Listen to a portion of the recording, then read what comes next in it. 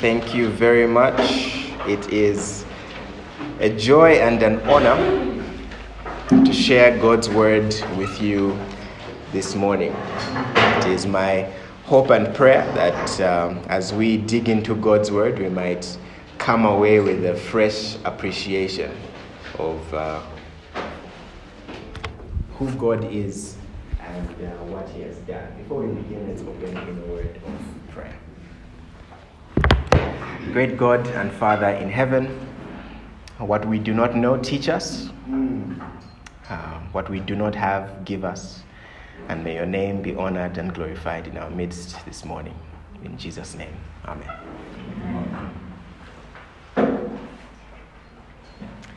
In John chapter 10, verse 10, John chapter 10, verse 10, the Lord Jesus Christ makes one of many outstanding and extravagant claims. John chapter 10, verse 10.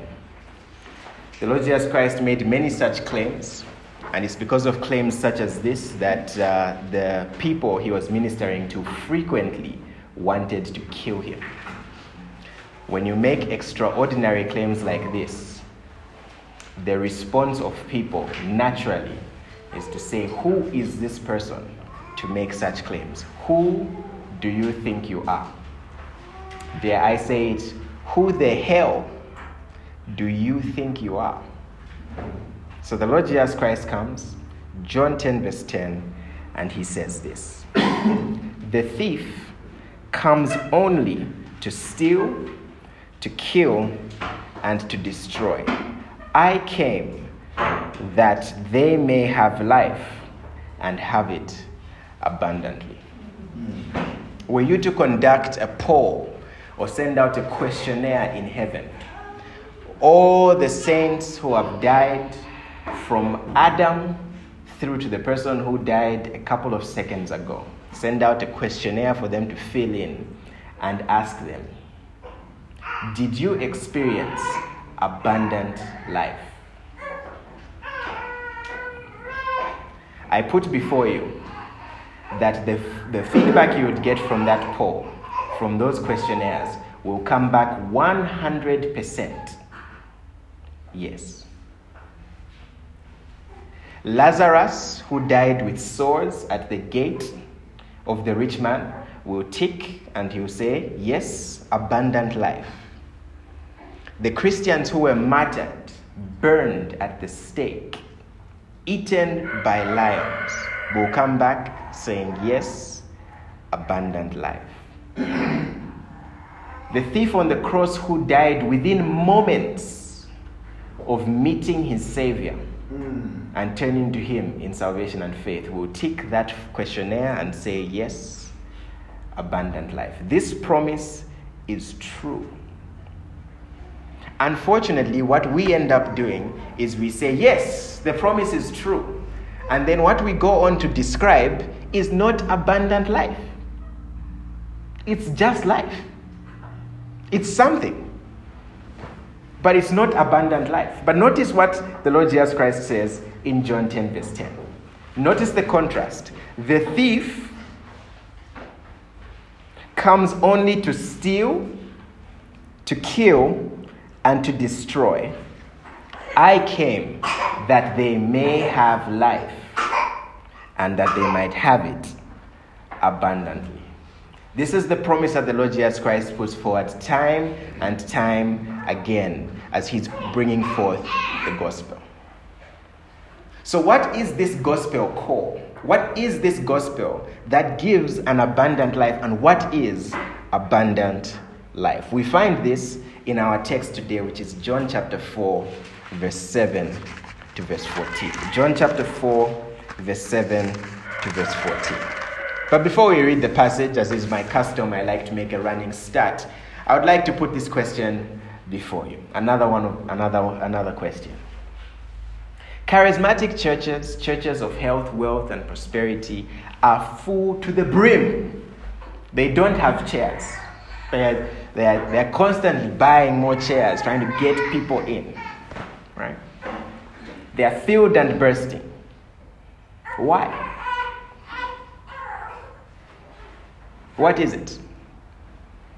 Far too often, we as Orthodox Christians are like the person who saw a tree with grapes on the branch. He could not climb the tree because the tree had some thorns around it. And so he says, okay, so let me try to jump and get the grapes. So he jumps, fails to get the grapes. So he says, okay, let me take a running start. Runs, jumps, fails to reach the grapes. He says, okay, let me go a little bit further and see if I can run as fast as I can and jump and try to grab the grapes. Runs back, jumps, still fails to get the grapes. And he goes, they must be sour. Far too often we are like that about this thing. Like, oh, the charismatic churches are packed with people. It must be because it's all just fake. They're just lying to one another. Oh, us who are Orthodox, the truth, they are few numbers, They'll never understand. But why is it that these churches are packed? Do you think they don't know that they are being sold snake oil? That they are being sold this dream of health, wealth, and prosperity? Why is it week after week after week, people flock there? Is it the magic money? Is it the miracles? Is it the great preaching, good presentations? Maybe it is. But it could also be that these people recognize that there is a need within them that they need scratched. There's something in them. There's something they desire. You may call it health, wealth, and prosperity, but there's something within them that they need to be filled. And so they go to these people and they're saying, tell us, give us a message. And these people actually have a message for them. They say, you come in here and we will give you health, wealth, and prosperity. The Lord Jesus Christ, on the other hand, says, you come to me and I will give you abundant life. I'll give you eternal life. You come to me and you will find rest. My yoke is easy and my burden is light. He has an offer for them. The gospel is an offer to a needy soul to say, you come here and you will find something. The people are looking for something. They might have hope. They might be given hope that their illnesses and situations can be resolved. But whatever the reason, they keep going back because there's a need that they would like met in their lives. The Samaritan woman in John chapter 4 is a typical example of such a thing. She is a typical non-believer. She is what I will call a non-seeking seeker. She is a proper non-believer. Let's read John chapter 4, verse 7 to verse 14, and meet the non-seeking seeker. A woman from Samaria came to draw water.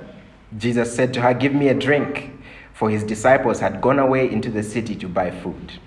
The Samaritan woman said to him, how is it that you, a Jew, ask for a drink from me, a woman of Samaria?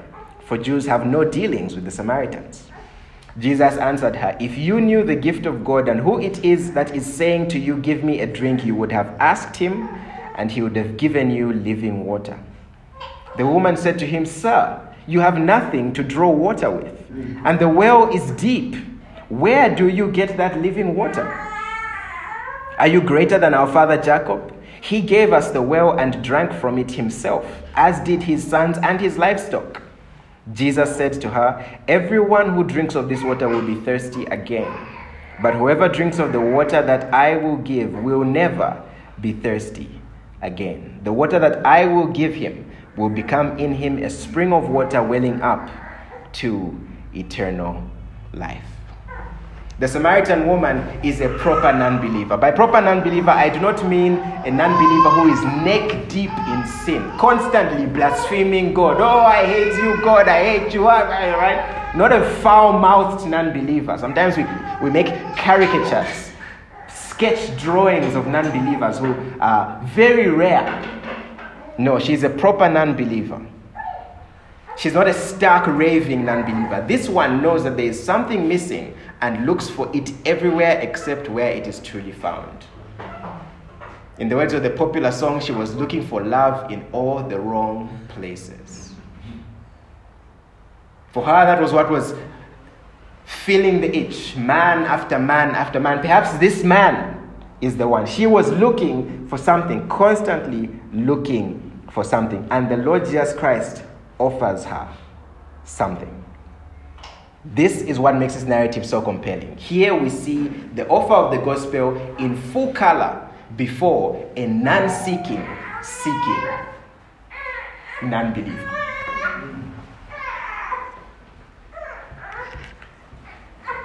In order to give some honor and pay homage to this pulpit, I have done some Joe Shoko alliteration.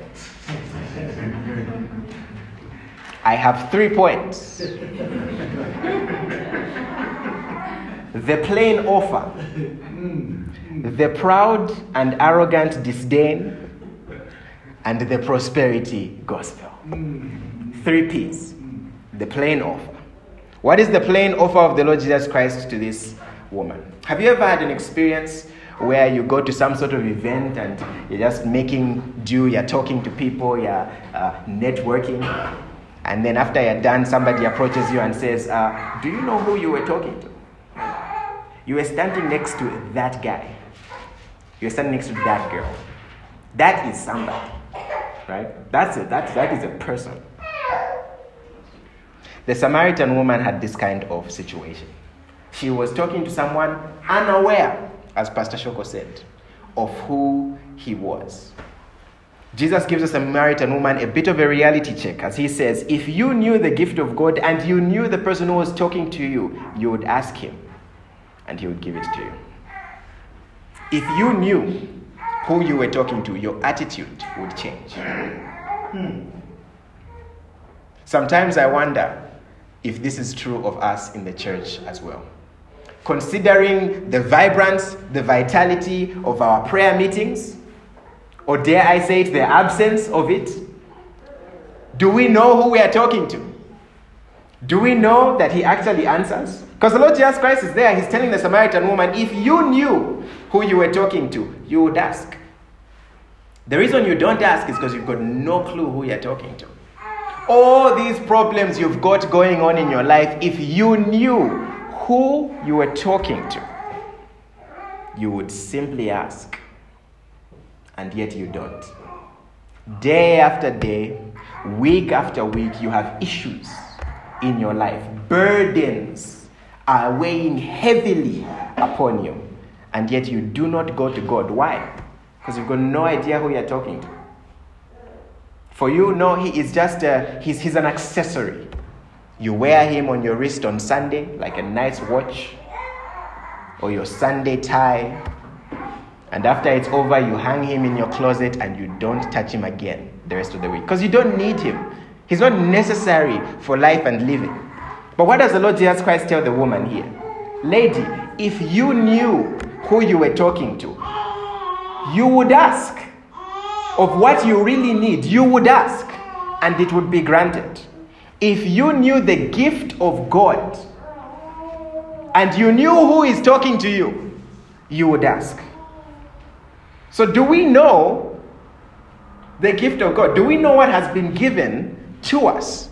The offer that has been given to us in the Lord Jesus Christ. Ephesians chapter 1 verse 3 gives us a lovely indication of the gift of God. Ephesians chapter 1 and verse 3. Because we have lost sight of this. We've lost sight of all of this. Ephesians chapter 1 verse 3. Blessed be the God and Father of our Lord Jesus Christ, who has blessed us in Christ with spiritual blessings in the heavenly places. What word have I skipped? Every. The poet Propaganda, in his famous poem, The Gospel, has a line where he says, and everyone, and anyone, and anyone, and everyone. And by everyone, he means everyone. Right? When God says every, he means every. When a parent says, Neraya, I can buy you everything in this shop, Joy is using hyperbole. Right? Because when Neraya says, okay, give me, he says, well, the type of the math is just, it's a bit tricky right now, but I can get you these things from your choice section, right? But you said everything. When he says, blessed be the God and Father of our Lord Jesus Christ, who has blessed us in Christ with what? Every spiritual blessing. Everything we need for life and living has been given to us. This is why every single saint in heaven is able to tick the box and say, abundant life. In fact, the response from them is that I would have had a life even more abundant were it not for my entertaining of sin. If I entertained sin less, I would have experienced even more of an abundant life. We should ask God, because he has provided for us everything that we need for life and godliness. He is not a father who is stingy, withholding his blessings, and yet far too often that is the gospel that we present to one another. You're going through a hard time, brother. Oh, don't worry. Jesus will come. He is coming, right? At some point, you will be delivered, right? At some point, it's a gospel of, it's some sort of future, like, just bear with it. He is coming. Bear with it. He is coming.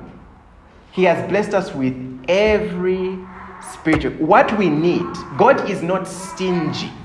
He hasn't lost sight of us for a second. If he knows every single hair on your head, even the gray one that's beginning to sprout, he knows all of them. What makes you think in your current situation, if you ask him, if you call to him, you tell him what's actually going on, he will not minister to your needs? He has provided everything that you need in the heavenly places. If we knew who we're talking to, we would ask, we would seek, and we would knock. Does that not sound familiar? That's what he tells us. Ask, seek, and knock. Keep doing it until you get an answer. Why? Because your God is not stingy. If you knew the gift of God, if you only knew the gift of God, and yet you do not ask because you think you know God, but in reality you don't. You've made up an image of God in your mind where God is stingy, and that is not him. We Christians have been discipled by the world to not go to God in prayer because we are flirting with sin and darkness, leaning on our own understanding. We'll never go to God. No. This is a financial problem, God. I've got it figured out. Right? All I need is $20. If I needed $150, I would talk to you. It's just $20. That's all. It's just $20, right? Why bother God about $20? If you knew who you were talking to. It's just a small issue in my marriage. It's just I can't seem to communicate with my child right now. We are not bonding the way we should be. But it's a small issue. It's a phase. That's what they've told me.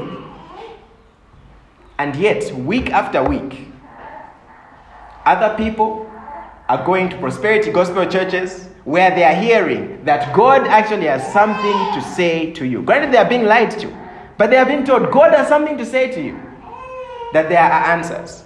Because God has actually said that he is able to provide. Ask, seek, and knock. He has provided. We flirt with the darkness. The way the Bible was written, particularly the Gospels, is that the stories, the narratives, are put near each other because they connect. And so John 3 is next to John 4 for a purpose. Read with me John 3 verse 19 to verse 21. There's a reason John 3 and John 4 are near one another. John 3 gives you a little bit of a hint as to what John 4 is beginning to explain. John chapter 3, verse 19 to verse 21. And this is the judgment. The light has come into the world, and people loved the darkness rather than the light, because their works were evil. For everyone who does wicked things hates the light, and does not come to the light, lest his works should be exposed. But whoever does what is true comes to the light, so that it may be clearly seen that his works have been carried out in God. Would you like to know today why you do not go to God? It's right there. For everyone who does wicked things hates the light and does not come to the light, lest his works should be exposed. Going before God will show you all those other places. You go to God and say, okay, God, all right, this is the situation. God, I want you to fix this table, right? This is the issue. God, this is the table in my room is damaged. Fix it. And then God comes and he says, okay, so the table is damaged, but then the floor is also damaged, the roof is damaged, the walls are damaged, the ceiling is damaged. Let's fix this. But we don't want to fix this. We want to fix the table. And so God comes and he says, listen, I've come so that not just so that you can fix a small thing in your life. I've come so that your life may be abundant. Not so that the table can be in great shape, so that your life may be in great shape. But because of your unbelief, you are there saying, no, God, it's just $20. That's all I need. It's just $20. So I'll come find you when it's 100. This is just $20. The plain offer is living water. That's what Jesus tells her. You love this darkness that you're dwelling in. But if you knew who you're talking to, you would ask him and he would give you living water. He would give you living water. What is this living water? It's completely different from the water that she's thinking about. This is water that is transformative in its nature. It doesn't just change you, it changes all of you. He even gives it a great description. If you asked, I would give you living water. But instead, this is our actual reaction. Typical non-believer. Remember, the proud and arrogant disdain. What is the woman's response in verse 11 and verse 12? The woman said to him, Sir, you have nothing to draw water with, and the well is deep. Where do you get that living water? Are you greater than our father Jacob? He gave us the well and drank from it himself, as did his sons and his livestock. This is the natural response of the world when the gospel comes forward, when your lifestyle as a Christian comes forward, and when the light is there. Because they hate light and love darkness, they begin to look at it with disdain. Oh, there must be something wrong with you. They begin to treat you with some level of arrogance. No, what do you have to offer us? They come here and say, what can you offer us with your old book? What can you offer us with your few numbers, your young pastor, your perceived lack of finances, right? That's the disdain that they have. What can you offer us? Notice she said, you don't even have anything to dig to get water from the well. What can you offer us? We've been doing this for years. What tools do you have to access this living water? And why does it look like you don't have it? That's the word to us. You go to work, you're trying to live out the Christian life, and they have a disdain for you. So you think you're better than us. Why? Right? Why does that come up? The problem is with you Christians, you think you're better than us. Why does that come up? Because there's a way in which light exposes darkness. And if you're not getting that sort of friction, it could be that you're in the darkness with them. They recognize their own. That's why there's no problem. But notice the disdain that she had for Christ. We have been getting water from this well for a long time. She actually cites Jacob. Between Jacob and Jesus, there were 41 generations. That is a very long time. She is calling on a heritage of 41 generations. One of the longest dynasties that we can think of right now, if I were to ask right now, think of a dynasty that is in existence right now. A powerful dynasty, still in existence right now. Most likely you'd say the United States. Do you know that the United States has only spanned 7 to 10 generations? Only 7 to 10 generations. There are families in the United States right now that can trace their family tree to independence in 1776. That's how brief a period of time it is. She is citing 41 generations, saying, we've been doing this for a long time. We don't need you. What living water? Right? What is this? What do you have to offer me? When all you have is you don't even have a dish, you don't even have a bucket to get the water from the well. What do you have? We have been doing this for years. This is the world you're facing. They have an arrogant disdain for you and your faith because they are what? They are blinded by the darkness. John 3, verse 19 to verse 21. There is no amount of apologizing for your faith or finding common ground that will cure this. They did this to Jesus, and you are not greater than your master. There is no servant greater than his master. Jesus said this in Matthew 10, verse 24 and 25. There is no servant who is greater than his master. If they have disdain for what the Lord Jesus Christ offered, for his lifestyle, then they'll naturally have a disdain for yours. But the thing is, the proud and arrogant display doesn't change the fact that they are needy. Did it change the fact that her life was broken? That little insult that she flashed at Jesus? Hey, who are you? What do you have to get the water? Right? Did that change her situation? No. Her life was still broken. So we as Christians, when we are facing this situation, antagonistic world, putting all of these things before us, hey, you Christian, what do you have? You don't even have money, you don't have this, you don't have this. Us, we are fine, right? Look at our mansion, look at our this, look at our that. We go on the defensive. No, actually we have abundant life. It just doesn't look like abundant life. It just looks, it just looks a little bit different to how as we have Jesus, right? So we make it seem, we become very defensive. But here's the thing. When you're done explaining abundant life, it should sound like abundant life. When you're done explaining glory, it should sound like glory. What we were discussing yesterday about marriage and the family, according to Paul, the woman is the glory of the man. Right? The woman is the glory of the man. That's not something you have to explain. That's something you show. Do you see? It's not when someone goes, your marriage is this. You don't go, no, listen, let's sit down and okay, so what glory means is this. Therefore, no, you show them. And this is where we get to the prosperity gospel. Vodi Bolkam, who preached here, has a famous saying. He says that when you are pointing a gun at someone and they tell you, I don't believe in your gun, you don't start describing why the gun is potent. You don't go, okay, so this is a Walther PPK 350, right? Its bullets come out with a rifle spin.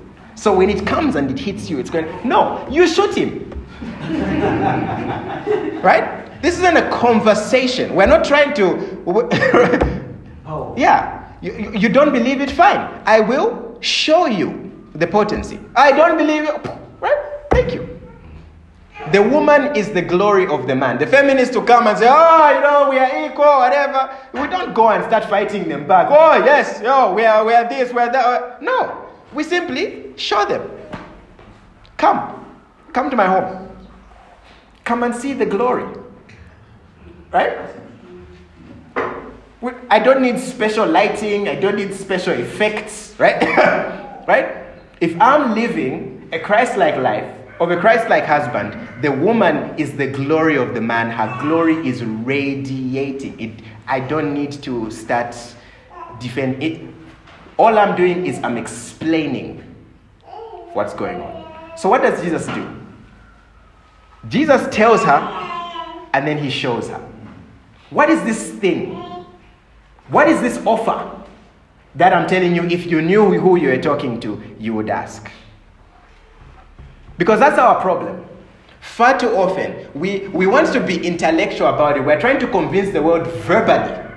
Oh, this is. Instead, the problem is that they are not even seeing the gospel played out in our lives. They are not seeing the real gospel at work in our lives. And so, what's the offer? What is the living water? Is the living water here? Are there springs, fountains of living water in here? If so, show us. Don't give us a 5-page essay. Or this is... No, show us. That's what the Lord Jesus Christ does here. He shows us. He doesn't argue with her about, so this is how I get the water, and this is this. Instead, he tells her, and then he shows her. Verse 13 and verse 14. Jesus said to her, everyone who drinks of this water will be thirsty again. But whoever drinks of the water that I will give him will never be thirsty again. The water that I will give him will become in him a spring of water welling up to eternal life. The water that I give him will be a spring of water welling up to eternal life. Thirst is a need that is common to every man. Every single person in the human race feels thirst. It goes right across the board. And this is one of the things that makes this particularly helpful. Because sin has brought about issues within people's lives such that we don't need to struggle to show that sin has an effect on someone's life. Did Jesus struggle to show that sin had an effect on the woman's life? She was still being difficult, by the way. It's just that it's not part of our text, but I'll show you. Verse 15. The woman, still proud and arrogant, says, the woman said to him, verse 15, Sir, give me this water so that I will not be thirsty, or have to come here to draw water again. So Jesus, rather than trying to argue with her, no, what I mean is spiritual, whatever, he goes, okay, go call your husband. Right? Go call your husband. Go call him. I'm here, right? You found me here, I'll be here. Go and call your husband, bring him. Well, he is there, right? She struggled. Why? Because your household is broken. That was the issue in her life. We don't need to do gymnastics to show the world that sin has affected their lives. It's in plain sight. It's there.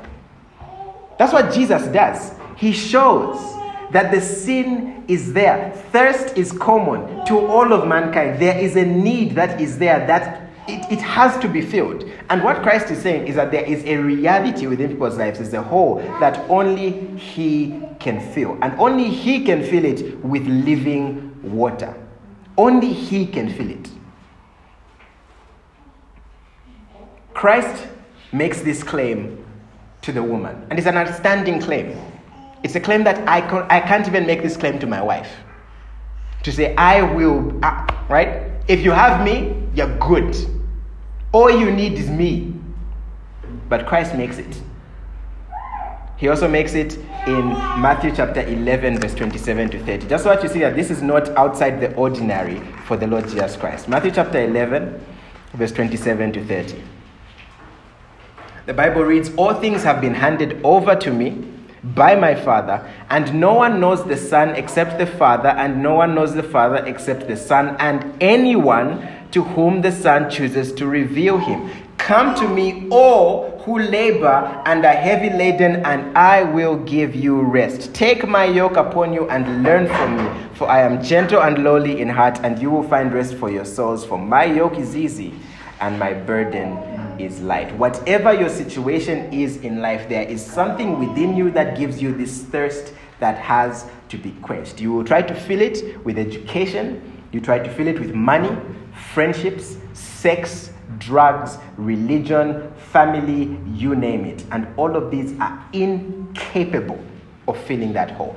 Every single non-believer you know is trying to fill this hole. If you are in here and you don't know Christ, you're trying to fill that hole with all of these things. And all of them are full of toil and suffering. But Jesus came so that these things can actually have meaning.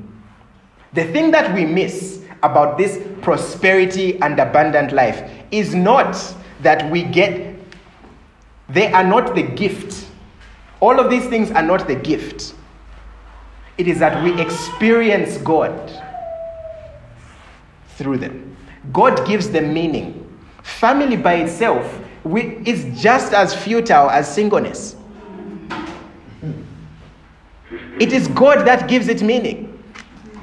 Money is just as futile as poverty, but it is God who gives it meaning. This is why Lazarus, when you ask him in the heavenly places, when you ask him up there, was your life abundant? He'll be able to say, yes, it was, because Christ gave my life meaning. It meant something. It was something. And everyone goes, yes, but you were sick. You had sores, dogs were licking it. Yes, they were. There's pain, there's suffering. Some people go through more than others. But at the end of the day, he's saying that whatever situation I am in, whatever situation you are in, Christ is able to give your situation meaning. He's able to bring living water to that situation. If there was no water on this property, this place would be brown, empty, barren. It would be a wasteland. You bring water. You bring water that is vibrant and active, water with all the nutrients, and this place will become a green garden with palm trees and flowers and everything great. That's what living water does. It comes in and it makes all things new. Is that the gospel that you're presenting? A gospel that makes all things new? Or is the gospel you're presenting, so Jesus comes and he changes your life, but, right, everything else just, it kind of remains the same. Yeah. Your family is just still going to have issues, it's fine, right? Right?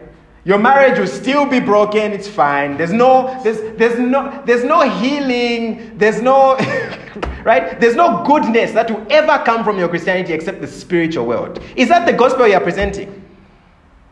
Living water comes to this property and it only affects the spirit of the owner.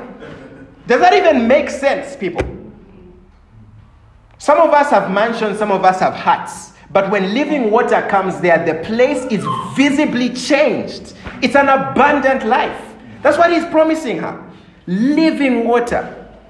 This living water does not work like the water that the woman was talking about. This living water changes everything. Especially because, as Jesus Christ describes it, let's go back to John chapter 4. Listen to the description that the Lord Jesus Christ gives it.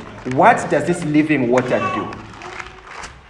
Unlike the well, what does living water do? Verse 14. But whoever drinks of this water that I will give him, two things. Will never thirst again. That's amazing. Even if he ended there, we would be done. Right? If I drink of the Lord Jesus Christ, I will want no more. I'm good. Right? Right? I'm good. I have Jesus. Because I have Jesus. They pass over me for a promotion. They revile me. They hate me. All of these things. You see, I have Jesus. I am winning. I have Jesus. You've won this round, but I'm winning the war. I have Jesus. I would rather have Jesus than riches or gold. I would rather have Jesus than all the stories humanity's ever told. I would rather have him. Why? Because the riches of Solomon were nothing without Christ. The poverty of Lazarus was nothing without Christ. Is that the gospel that you're living out? The second thing that he offers with this living water is this. Verse 14b. The water that I will give him will become in him a spring of water welling up to eternal life. A spring of water. Not only does the water refresh you, you now become the spring of living water. When we disperse from here, every single Christian in here is a spring of living water that's being shipped out into the world. And what does a fresh water supply do wherever it goes? It makes things flourish. It makes things beautiful. Because that's what water does. That's what living water does. Do you see how this loser theology? Oh, it's just in your heart. Meanwhile, everything around you is failing. No. Pray. If you knew you're in a broken home. Oh, my home is so broken. It's starved. The people don't love each other. Chief, do you know who your God is? If you knew, you would pray. The reason you don't pray is you don't know. You don't actually know him. You love the darkness. You don't love the light. You don't know. But if you knew, you would ask. And it would change everything. These waters, this spring of living water within us are like the rivers. It's like the river that flowed through the Garden of Eden. It's one river. It flowed through Eden and it watered the whole garden. One river. It started out as one. It divided into 4 rivers. It divided into the river Pishon, Gihon, Tigris, and Euphrates. We find this in Genesis chapter 2. Why is it important that it divided into 4 rivers? Right? Not it started in one place, but it stretched out and affected so many different areas. This same water went to one area and made it fruitful to produce a certain kind of mineral of a different color, onyx, sapphire. It went into another area and it produced a different kind of produce. It went into another area and it produced a different kind of produce. This same well, this same water goes out and it changes everything. It goes into all of these places and it does things. It's living water. Then your life is just a poor reflection of all of this. Does your life look like living water is flowing there? Are you able to say, let your living water flow over my soul. Let your Holy Spirit come and make me whole, right? Sometimes we hate on these songs that seem to be wishy-washy. Isn't that amazing theology? Let your living water flow over my soul. Let it flow through me, in me, and out of me. Christ preached a gospel that produced flourishing within the person and then out. If you drink this living water, you become the spring. Littered around Harare, there could be springs of living water because of this church. Watering, producing life wherever they go. People who are given $10 and make it 50. People who are given $100 and make it 1,000. People who are given whatever. Because naturally, fruitfulness flows with it. This is what they do. They are not affected by traumas and past experiences in that way. Not that these things don't happen, but they don't control you. It's living water. Do you know what happens if you're pouring water out of a hose, right? Pouring water out of a hose, and then you put some dye on the end of the hose? Is the water in the hose contaminated? Because it keeps pouring out. It's like, okay, you've put a bit of dye, you've contaminated the water, cool. Right? 5 minutes later, the water's back and it's flowing, right? Because the well is not corrupted. You can't corrupt the well. Christ is the one who has prepared the well. The Holy Spirit has put it in you. You think the devil is able to outmuscle the Holy Spirit to corrupt the well in your soul. Sin might be able to affect in some ways, but it cannot destroy what God has put in you. For I know, and I am convinced that he who began a good work in you does all of this. This spring of living water is real. It affects everything. Imagine the people who think it just affects money and health. Yes, it affects that. Because Christians should not be lazy. They should be enterprising. They should be blessing others with all the things that they have. But the Christian should be the one in the hospital, cancer ward, deep cancer ward. And he's telling, people are saying, you've got 2 more weeks to live. And the doctor's looking downcast, and the Christian tells him, Chief, don't feel sorry for me. I feel sorry for you. Yeah. I'm going to meet my Lord. You've just told me when. Right? Where's the bad news? Where's the bad news? You've just, right? Like, oh no, you don't understand. It's death, right? And now you're telling him, my life had meaning. All of these things. Oh no, but how can you say that? You weren't rich. What do you mean I wasn't rich? I wanted nothing. Everything I needed, the Lord supplied. Every single thing. I did not have to start compromising and saying, no, so this is what I really wanted, but then I settled, and so God gave me what I settled for. No. It's a bad example. It might be a bad example, but here it is, right? The woman who you have married is God's gift to you, right? It's a gift. Cherish, right? Who are you? You are exactly where God intended for you to be. The living water should flow in all of these things, in all of these areas. This is the same living water that is spoken of in Ezekiel 47, verse 6 to verse 12. And with this, I'll wrap it up. Ezekiel 47, verse 6 to verse 12 is one of my favorite passages of Scripture. When you have time, begin reading at verse 1. Ezekiel 47, verse 6 to verse 12. The Bible reads, "And he said to me, Son of man, have you seen this?" Just let me read verse 1 so that you know what he had seen. "Then he brought me back to the door of the temple, and behold, water was coming out from below the threshold of the temple toward the east, for the temple faced east. The water was flowing down from below the south end of the threshold of the temple, south of the altar." What he's describing here is this. The prophet is looking at the temple, and he's seeing water coming out of the temple. It's coming out from under the temple.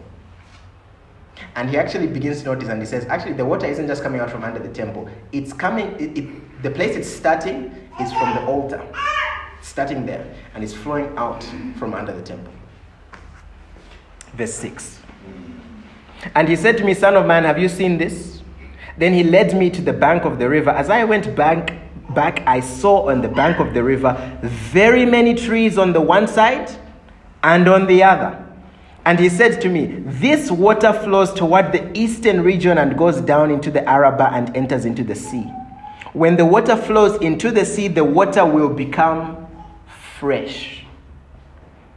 And wherever the river goes, every living creature that swarms will live. And there will be very many fish. For this water goes there, and the waters of the sea may become fresh. So everything will live where the river goes." I can stop there, and it's amazing. But the prophecy is not done. Verse 10, "Fishermen will stand beside the sea from En-Gedi to Eneglaim. It will be a place for the spreading of nets. Its fish will be of very many kinds, like the fish of the great sea. But its swamps and marshes will not become fresh. They are to be left for salt. And on the banks on both sides of the river, there will grow all kinds of trees for food. Their leaves will not wither, nor their fruit fail, but they will bear fresh fruit every month, because the water for them flows from the sanctuary. Their fruit will be for food, and their leaves will be for healing. Come on! What are we doing? Do you see how we can be an embarrassment to the gospel? Because is this the gospel that has shaped our lives? Non-believers in here should be looking at this and knowing for a fact, I know for sure what he's describing isn't me. I know for sure. I might be a vibrant entrepreneur. I might be Vusit and the choir, right? What does he call himself? Some sort of, entrepreneur investing in everything. But that's not me. It's not. Because this can only come from a changed life. This is the gospel that the Lord Jesus Christ proclaimed to the woman. He said, your life is broken. It's broken. Right now, you're living with a man who's not your husband. You had 7 husbands. Is this something worth bragging about? Is this something where you should be looking at Christ, at your Lord and Savior, and telling him, we don't need you because we've had this well that has been feeding us for a very long time? Is that anything to hang your hat upon? No. If you knew who was talking to you, you would ask him, and he would give you living water. So the offer today that is before you is, do you know the God you serve? Do you live like it? If you do, ask him. Ask him. He will give you living water. He is not stingy at all. If anything, what the scriptures show us is that we don't ask enough. We don't ask enough. I'll give one example, then I'll land the plane. All right. There's a musician in Zambia who became a political activist, right? A political activist. And because he's known as a musician, wherever he would go to speak, people would go to him and say, hey, I like your music. I think you're very brave. And politics in Zambia, when you speak out against the ruling party, you are risking a lot. You are risking livelihood, opportunities, and the like. So people went to him and they said, we think you are really brave because of the way you speak out against these issues. And the guy's response was quite profound. I've remembered it since I heard it the first time. He said, actually, I'm the weak one. You guys are the brave ones. You guys are the strong ones. I'm weak. Because for me, when they step on me, I cry. When the pressure is on me, I cry. But you guys are strong. They have been putting their foot on you for years, and you haven't cried out for anything. You've got this. Isn't that the Christian world? Issues in your life is falling apart. You can't even show up for a prayer meeting. Your prayer requests are vague. The non-believers around you are saying, what's this? What is this? What is this? No. How about you ask him? How about you ask him? Isn't that a novel concept?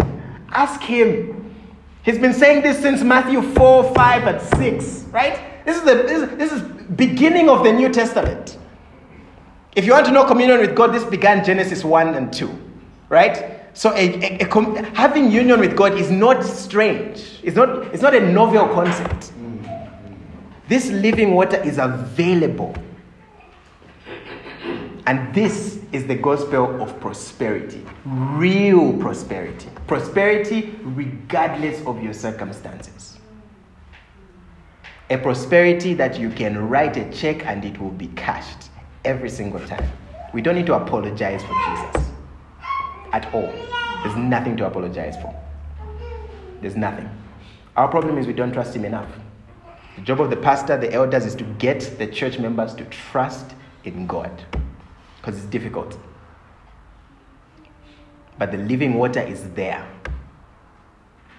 Are you going to ask him for it? Or will you keep pretending that you are strong enough? Let's pray. Father God in heaven, we pray that you might minister to us. Help us to humble ourselves and come before you. Help us to be honest with you and ask. Help us to be honest with one another about what is actually going on in our lives, about our need for you, our need for a Savior.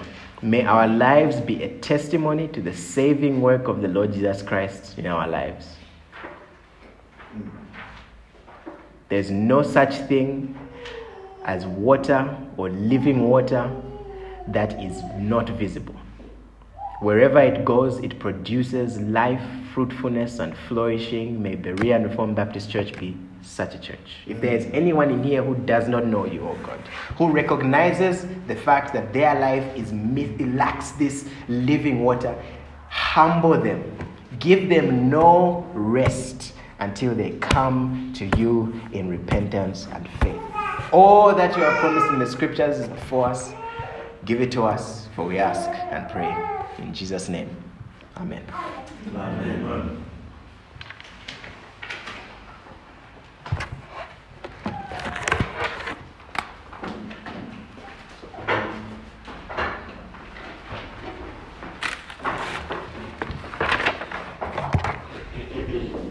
Praise the Lord for the preaching of God's word. Let's spend a moment in meditation.